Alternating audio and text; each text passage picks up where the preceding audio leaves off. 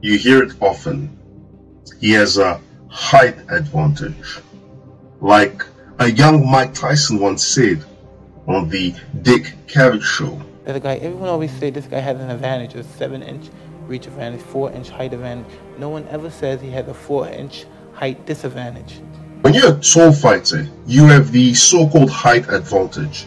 You can easily control distance using punches or kicks and simply step back and forth when your opponent strikes, having a distance advantage to counter whatever comes at you. But this so-called advantage can also be turned into a disadvantage.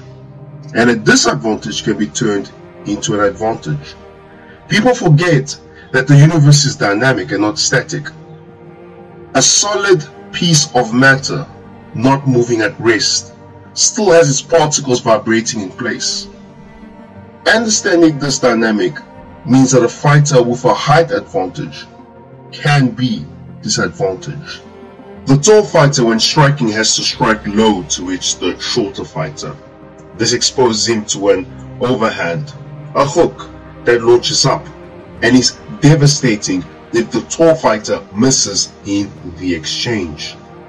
Suddenly, being tall and striking at a shorter fighter changes to being a disadvantage.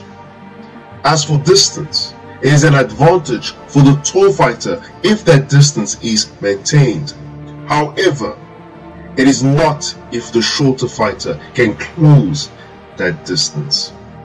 Mike Tyson is a perfect example of taking down taller fighters, and this past weekend at the UFC 257 we saw another fantastic display of how being a tall fighter can be turned into a disadvantage.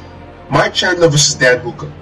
Mike Chandler, from the onset of the fight, will throw a jab or a straight punch, crouching low with his right hand, and will tag Dan in the body.